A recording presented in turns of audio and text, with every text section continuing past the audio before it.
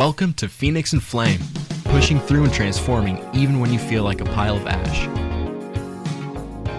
This podcast is not intended for use as psychotherapy. If you feel you are in crisis, please call 911 or contact your local crisis hotline. Welcome to Phoenix and Flame. I'm Dana, and this is my podcast on pushing through and transforming even when you feel like a pile of ash. Well, today we have a wonderful guest on our program. My guest's name is Austin Wheeler. Now, Austin got started as a youth coach with the goal of helping kids in their respective sports and their training regiments. After doing this for about 6 years, he saw kids who were insanely talented struggling with things off the field. He realized helping the dads would have a more lasting impact than anything done at practice. Now he works with dads on being able to balance all the crazy things that life throws at them while simultaneously being able to cut their body fat percentage in half. Now he does this with a 3-pillar method using schedule, fan food, and activity integration. When these are combined, you get moving and feeling better than you have in years. Austin, welcome to Phoenix and Flame. Thanks for having me. This Pleasure is to be here. wonderful. Now, tell us about the path that led you to coaching youth. So that actually started, I've been an athlete my entire life. So that actually started with just an old coach asking me, hey, would you like to come back and help out some of the younger guys? And so it kind of snowballed from there, actually. So right out of high school and been running with it ever since. What sports did you play along the way? I've tried almost every sport. So like what sports did I play well or what sports did I What? Why don't you tell us Because if it's one both? I've tried, it's almost everything, right? You can tell us everything and then just specify which ones you feel like you excelled at. We'll start with, I think, the ones that I didn't excel at, right? I played baseball and soccer as a kid. Terrible at those sports, but I did really enjoy them. Played basketball, raced track, played football, and then one of my favorite sports that I've ever been in was racing motocross, which is put a little kid on a little motorcycle and you send him on an off-road racetrack against the other little kids on little motorcycles. Oh my So I gosh. think I started riding when I was about 7, started racing when I was about 8, and it truly is a downsized motorcycle. So I still have the first race bike that I ever raced, and I think it maybe comes up to like midway through my thigh, a little bit over my knee at this That point. is It's so precious. this tiny little I'm thing. picturing that in my mind, going, "Oh, I I bet mean, they were so cute at it all the little spikes." I mean, and the wheels on the thing are maybe that big. But that was one of my first kind of where it all started. Football, basketball, and track kind of were my main sports as I got older, and then ended up running track in college. Okay, because I'm thinking the football, the basketball, the track, were those all school affiliated? Yes, to some degree. A lot of it was AAU affiliated, Gotcha, particularly gotcha. for track and basketball. So for coaching, really, particularly basketball, it was all AAU affiliated. AAU. I understand that. I have a couple of, I have 3 kids, 2 of them are sons, and they both did wrestling. Okay. And Oh, so nice, I'm nice. very familiar with the school wrestling versus the AAU wrestling and all that kind of stuff. So that's really neat Yes. that they have those organizations because sometimes schools don't have a lot of support.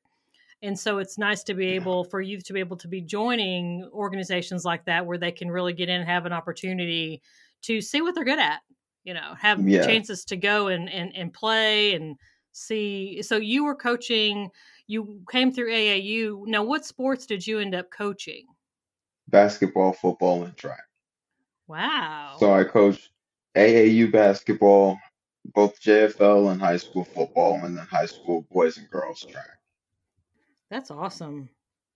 So, and I would imagine that you would have credibility, coming through having done it yourself, because sometimes the younger youth and they're looking at someone trying to coach them, and especially if the coach is wanting them to do something particularly hard and something they don't want to do, they'd be like, Right. you get out of here, do this, you can't do this, blah blah blah blah. But if they saw that you did it and they knew that you went through it, that would, I imagine, did that give you some credibility with them? It definitely helps. So especially with the JFL football. So the JFL football age group I had was the varsity group, which is eighth graders, right? You've got your 13 and 14-year-old boys running around, hormones are running high. They're now in a contact sport with a group of 30 of their best friends, and it's like the the amount that those kids are willing to test you is significantly higher than than any other place I've been in the world, realistically, is out there on that field with those kids. And So I yeah, you imagine have to play those. some football. Oh You've my got to gosh. tackle some people. You've got to cover some routes. You've got to get involved, get hands on with it. Otherwise, they kind of look at you like, oh, this is some guy who showed up to yell at me, right? Uh-huh. He hasn't been through it. He doesn't care if I succeed. Yeah, he's not really in it. He doesn't. Right. I'm trying to find a word. Invested. He's not really invested very much.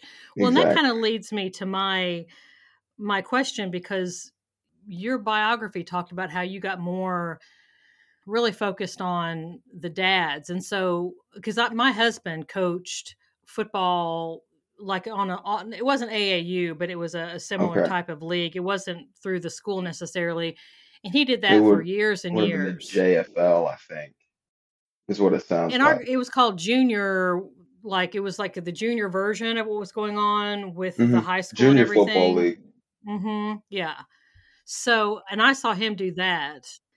He did that. It started at flag and went all the way through. So I kind of saw some things myself, and I'm kind of wondering, what are some of the ways that the children were impacted whenever their home life wasn't the greatest? I mean, what was it that you started to see in some of the players that kind of tipped you off that something wasn't exactly, copacetic with what all was going on at home?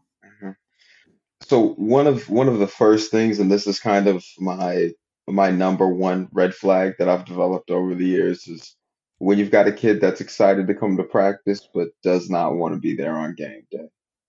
And typically what you find is that mom or dad isn't at practice, but that parent is then there on game day. And then it's something about that parent's reaction, whether it be overly upset, kind of super embarrassing, whatever that parent may choose to do. Right. So one of my biggest, I think, red flags that I've seen is if you've got a kid who is excited to be around his friends and be excited to play the game, but all of a sudden is not excited for game day. Hmm. Typically, there's some sort of issue there as to, okay, well, who's going to be watching you today that differs from who's watching you at practice when you were having the time of your life.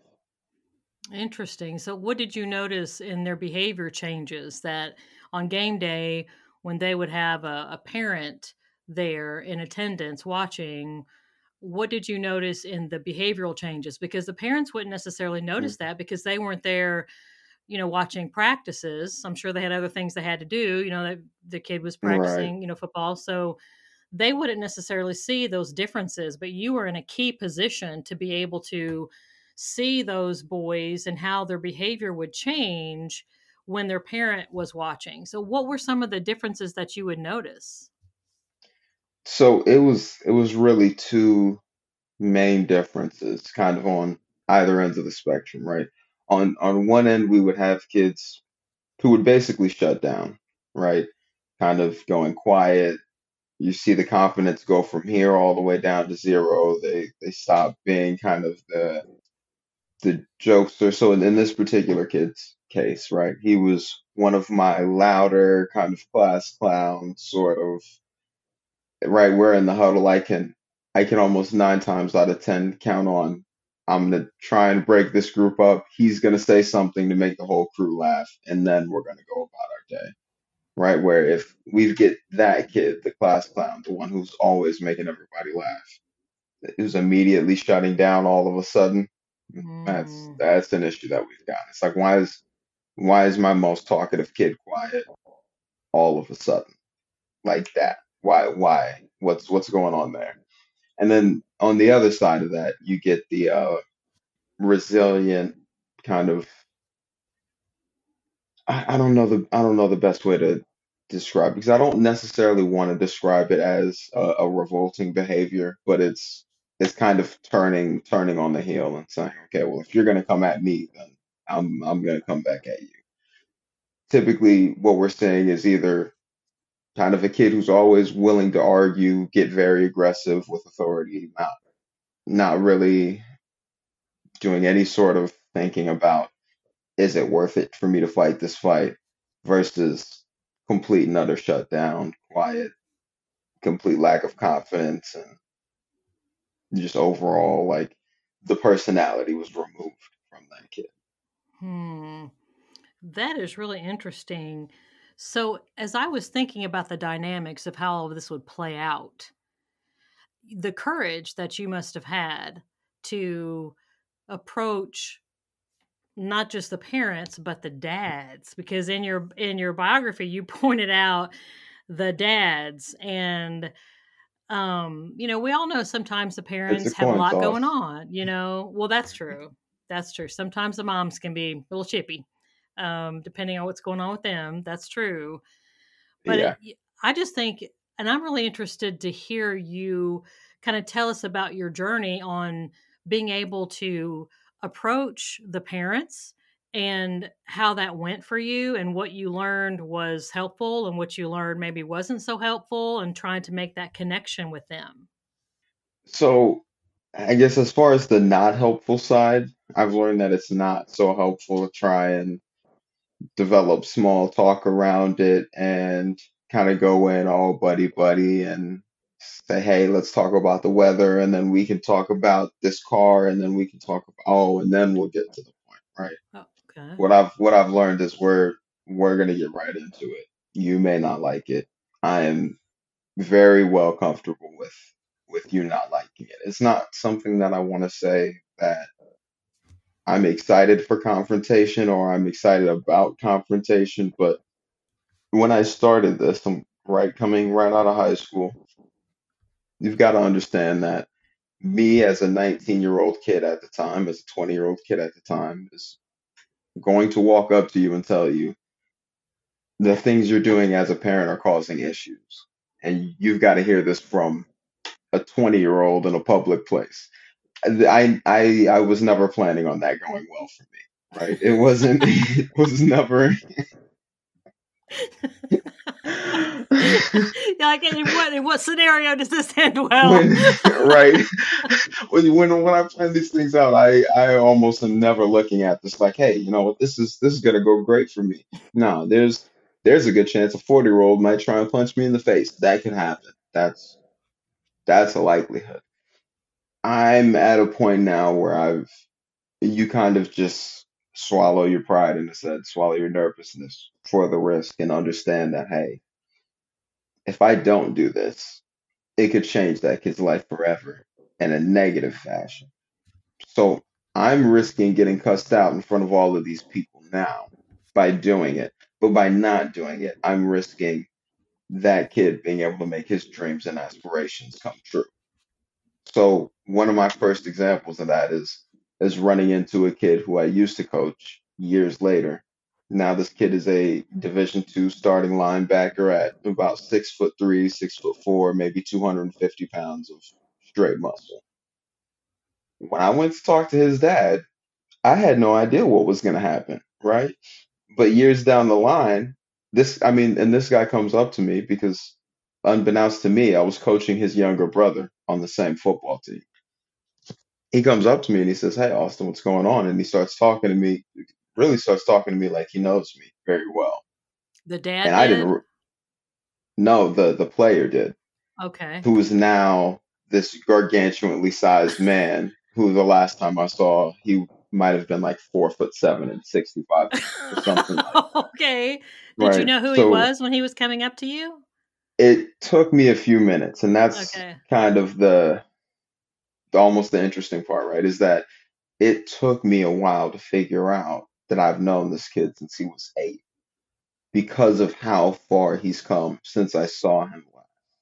And so for me, that was kind of the switch. That's like, look, his dad could get mad at me, right?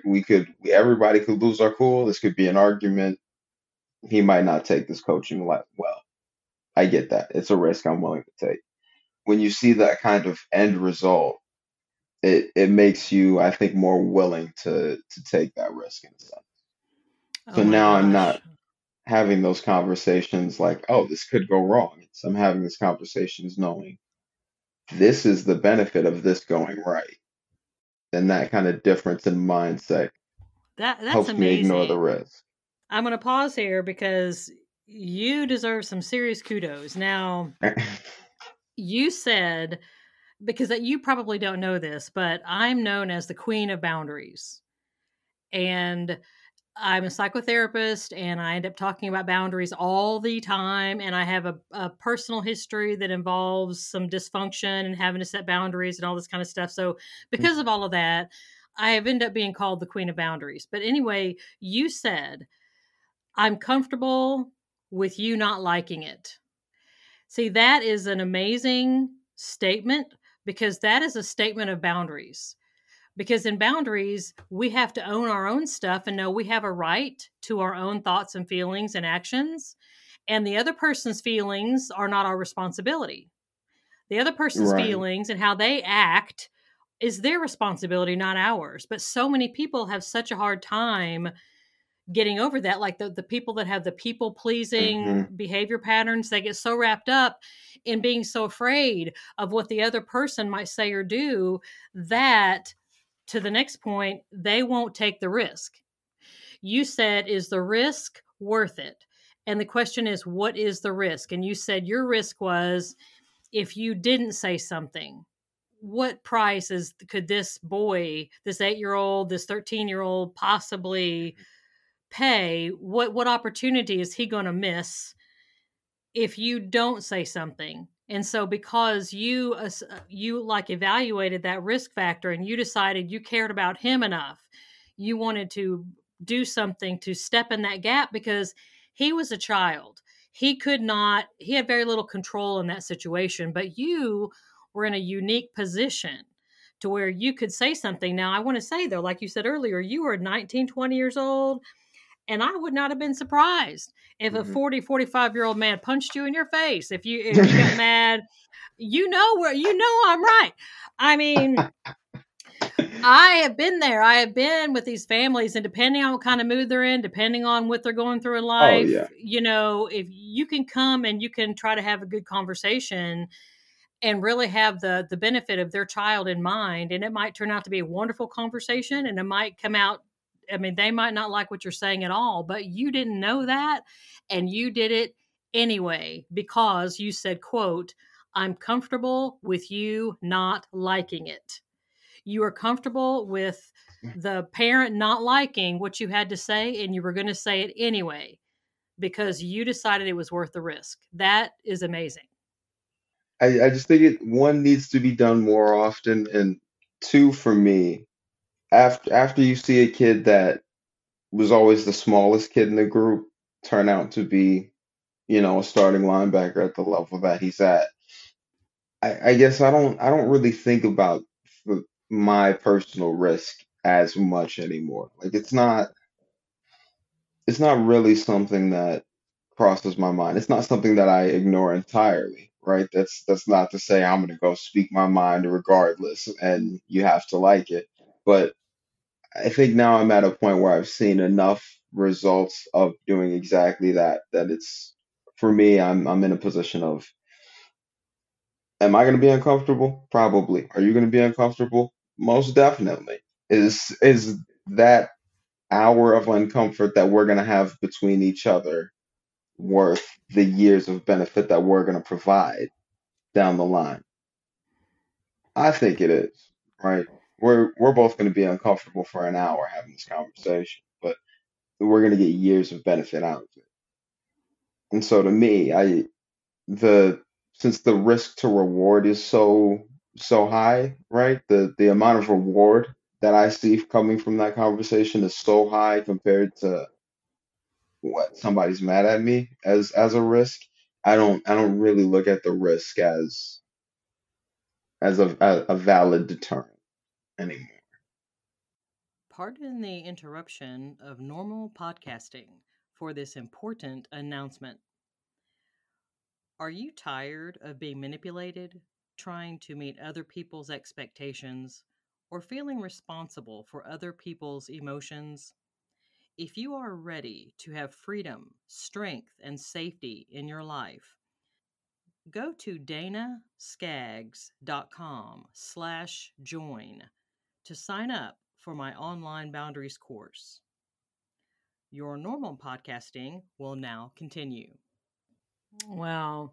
There's a whole lot of people out there that need to be able to sort of follow your role in that. And because you were saying what I was hearing you say was that you don't avoid discomfort. And I'm pointing that out because I talk to a lot of people in my practice who actively avoid any kind of discomfort, their own discomfort, Oh someone yeah. else's discomfort, and this avoidance turns into all kinds of negative things. I mean, they might end up, drinking excessively, using drugs. They might end up spending excessively. They might end up, working excessively. It just goes on. And it's all an avoidance tactic because they are scared of discomfort. They don't know what's going to happen. Right. And so they're avoiding this discomfort. But you were leaning into it. You knew you were going to be uncomfortable in these conversations. You knew the parent probably was going to be uncomfortable too, but you did not let Mhm. that stop you because, if I heard you right, you said the reward was worth it. That's 100% correct. Wow. The reward in growth is, I think, always worth that little bit of uncomfort that we go through. And realistically, I think my job as a coach is to minimize the amount of discomfort that somebody goes through, right? So that's not to say that, hey, this is going to become a comfortable process. We're still going to have that discomfort, but we're not going to go just be uncomfortable for the sake of being uncomfortable. We're going to be doing things that are going to allow us to grow. I like that. I like that. Solution focused. So, how do those conversations in general happen? So, you approach a parent and you clearly have the well being of them and their child in mind. You are sometimes half their age. And I say this because I'm having a flashback of of when I was in practicum, when I was going through grad school, and I would go to group therapy, and I was supposed to run this group therapy class, and I was literally half the age of most of the people in there. And I could see them looking at me like, "Girl, what do you think you are going to tell me?" That you look like you just fell off the truck yesterday. I just what are you going to tell me and all this stuff I'm going through? So I remember what that felt like. And so for you, how did those conversations go with the parents when you noticed that change of behavior in their child? Bluntly, to put it, it's Yes, please, we're that's blunt that's on this kind of podcast. oh that I mean that's how the conversations go. Bluntly, it Gotcha. typically starts off with a, "Hey, are you so and so's dad? Perfect. Can I talk to you over here for a minute?" Typically, when you say that, you're gonna get either the "yeah, sure, no problem" response, or you're gonna get, "Well, what did I do? This, and that," and that'll typically tell you how the conversation is gonna go from Yeah. So you just like tell them how their child behaves. You say, I'm noticing this change. there. Yeah, it pretty much goes, "Hey, your son is one of," so back to the case of me having the kid who shut down when his dad would show up. It's like, your son is not only one of my top receivers on this team, but compared to everybody else in this football league, he's gotten top numbers as far as receiving sacks. He's one of the funniest kids on the team. He's the center of almost every huddle, right? All of these kids want to come check in with him, so to speak. But then all of a sudden you show up and he gets nervous. Now, at this point, Dad starts getting uncomfortable. I go, hold on, right? Hold on. This is I kind of notice every once in a while you got to throw something in. So at this point, I'm throwing in a. If he's telling me things he's not telling you, there's something I'm doing that you need to hear, whether you like that or not. If he's telling me things he's not telling you, there's something I'm doing that you need to start doing. Don't have to like it. It's the truth. And that usually kind of snaps people into place. And it's, again, not the most comfortable part of the conversation, but I think a very useful part of the conversation. Right. Mm-hmm. And then from there it just becomes on, look, he's outperforming his game day performances in practice on a regular basis. So you showing up and screaming at him the way you're screaming is not helping his game day performance. Objectively, right? And I'm not trying to hurt your feelings, but if we look at yardages, just his reception yards, the numbers of output, he's doing better when you're not here. Which means as a coach, I've got to come talk to you and tell you, hey, it is in not only your son's best interest, but this team's best interest for you to not be here because what you're doing is detrimental to one of my star players. You see that? And Mm-hmm. he's kind of going, well, I'm not being a detriment, this and that. Kind of okay. Let him have that moment. Let him feel that anger. And then again, we want to remove it and talk about the numbers again. So it's, hey, this week you didn't show up. He did 158 receiving yards. The next week you showed up. He did 60 yards. The week after you didn't show up. He did 140 receiving yards. We're 7 games in. This is not a coincidence, right? So at what point are we going to say the games you are not showing up, he's the top receiver in the league. The games you are showing up, he's average at best. What about your presence is causing him to not perform well? And then you kind of just end up sitting there staring back and forth with somebody who at that point typically is understanding, but they're not wanting to accept it. Mm-hmm. So it's like a now once we present things objectively and it's just the numbers, now they're starting to see, okay, well, there's something here, right? The coach wouldn't come pull me aside if it wasn't directly affecting the team. And when we're talking about the difference of 100 yards a game, that's affecting the rest of his teammates. Quite frankly, but that's at a point where we are now affecting the rest of the unit.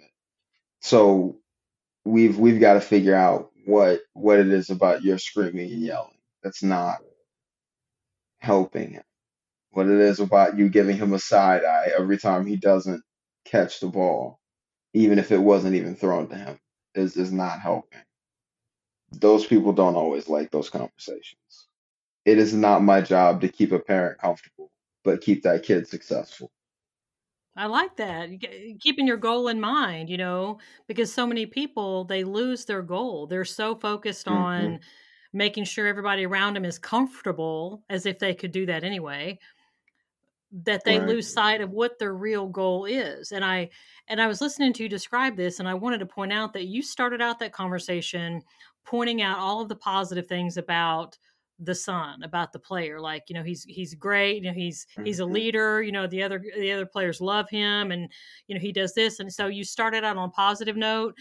And then when you're also delivering the information, you were fact based. You brought out data. You're like, okay, when you're here, he has this many yards. When you're not here, he has this many yards. We're 7 games in. This is Right. not a coincidence. And so you weren't come sliding in with all this emotion and opinion and all this. You started out with positivity, and then you had facts.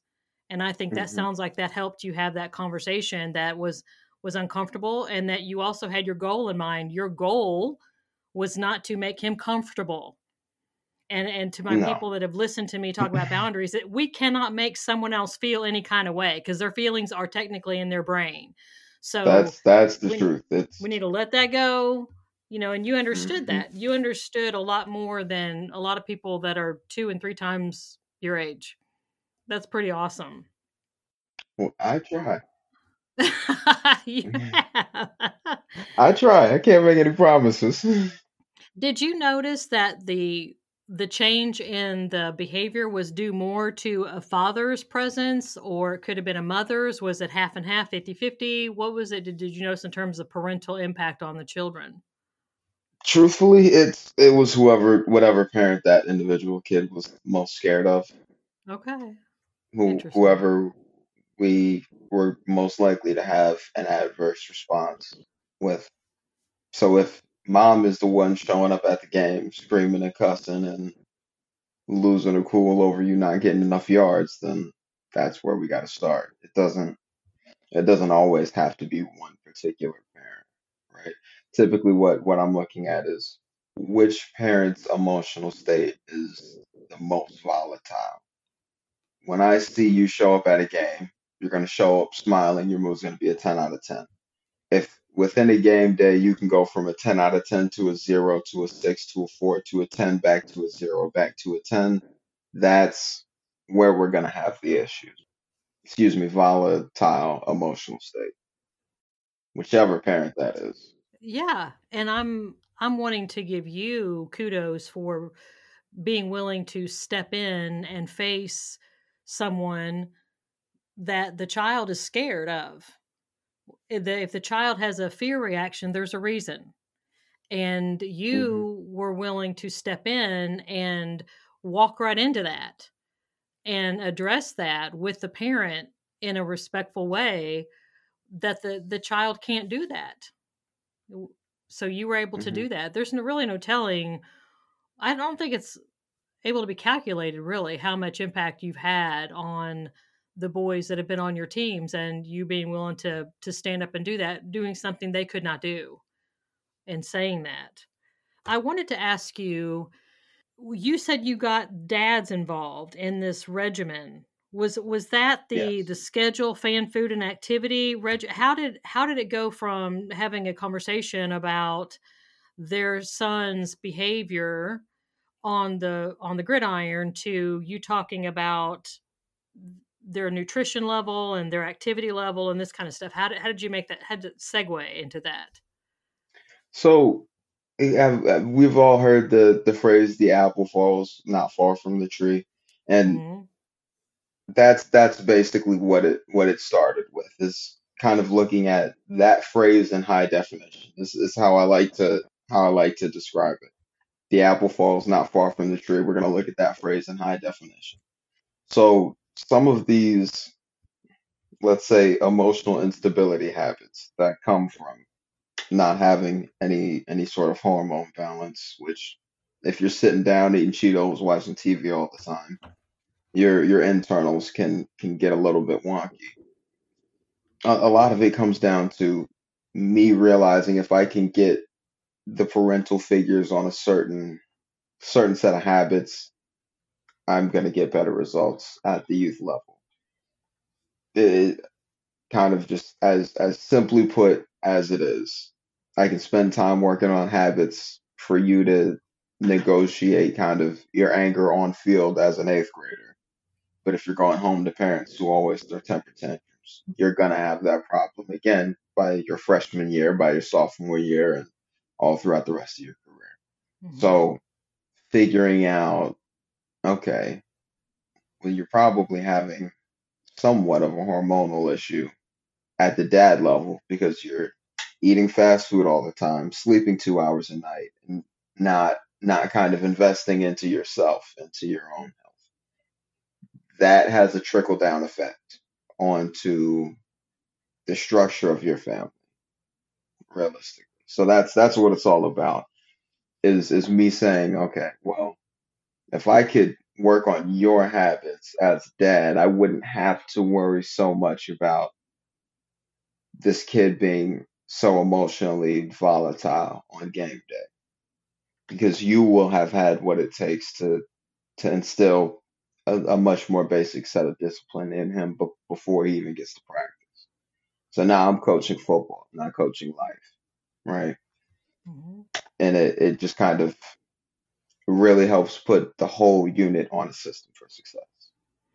So, in the last few minutes that we have, I'm wondering if you could help us understand a little bit more about what you mean on schedule and fan food and activity integration. And then before we finish up, I want to make sure that we tell my listeners where they can go to get more information about this, because I think I'm going to have parents that are going to be listening to this interview, and they have children that are on teams, and they might be thinking, hey, Austin's got it going on, and maybe if I can go ahead and just kind of get some more information about what he's doing, and I can start that and just go ahead and get it Hmm. going, take that initiative and set that kind of landscape for my child, and that's going to be all the better for them in the end.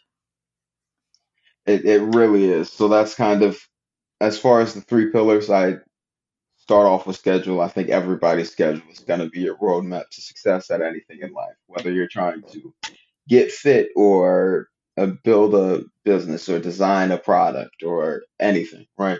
Your schedule, where we're going to fit in that work, I think is going to be kind of the roadmap to success. So figuring out, when do you have to work? When do you need to be at pickup and drop off lines? When do we need to be at practice? And all of those things that we can't move time wise is going to be where we figure out, okay, when are we meal prepping? When are we getting workouts in? When are we spending family time and doing those sorts of things? Hmm. As far as fan food, realistically, I think I talked about it a little bit earlier. Just we are we want to look to unprocessed foods.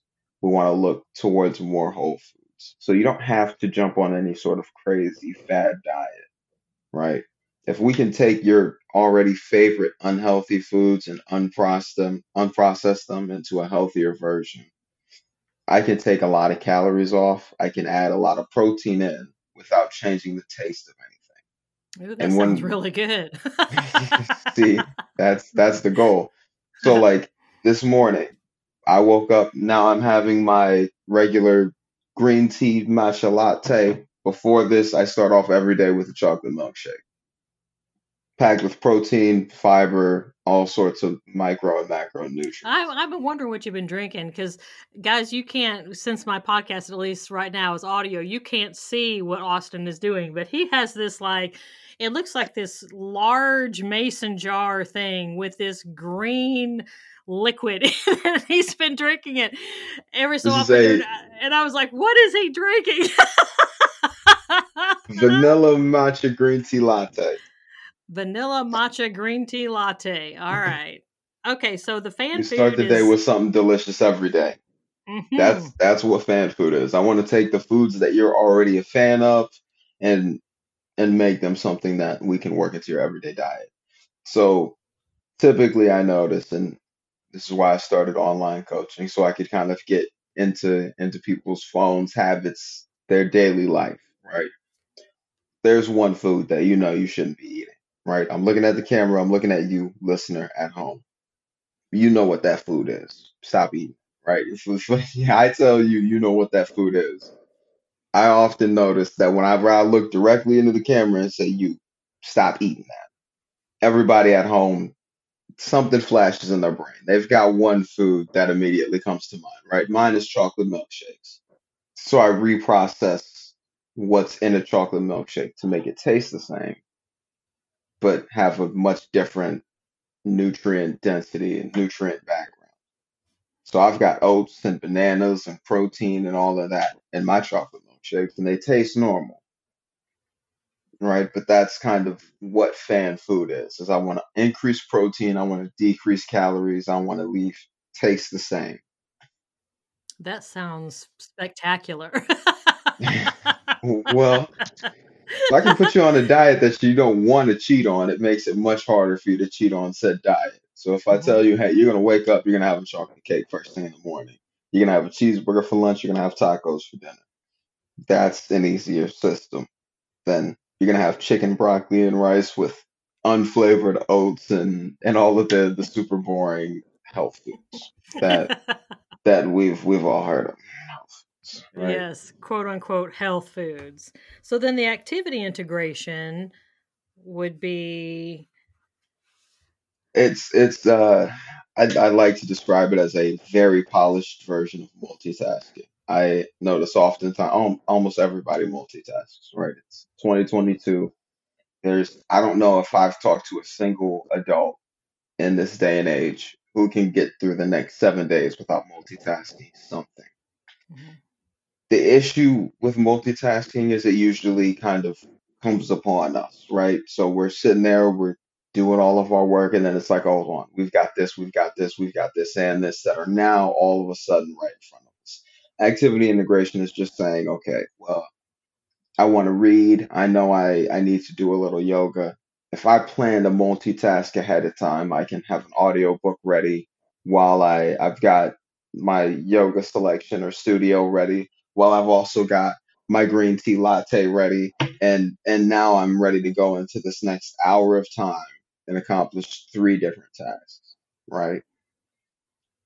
That's something we're all doing anyways, I think, just with Mhm. the whole multitasking thing. But if we look at what activities we have that would complement each other, would go well together, and we can actively start to pair those things together, then we can kind of have a much more peaceful, planned out multitasking experience.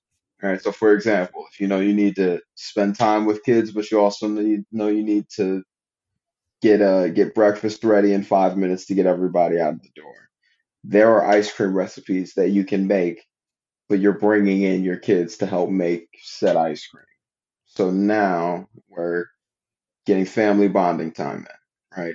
We're eating ice cream for breakfast. We're still getting in the amount of protein and micronutrients that we need from all of our different fruits and all of that.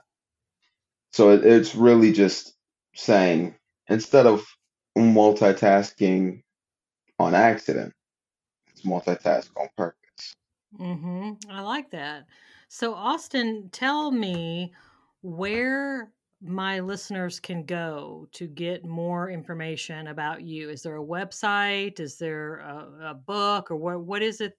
Where can they get more information about you?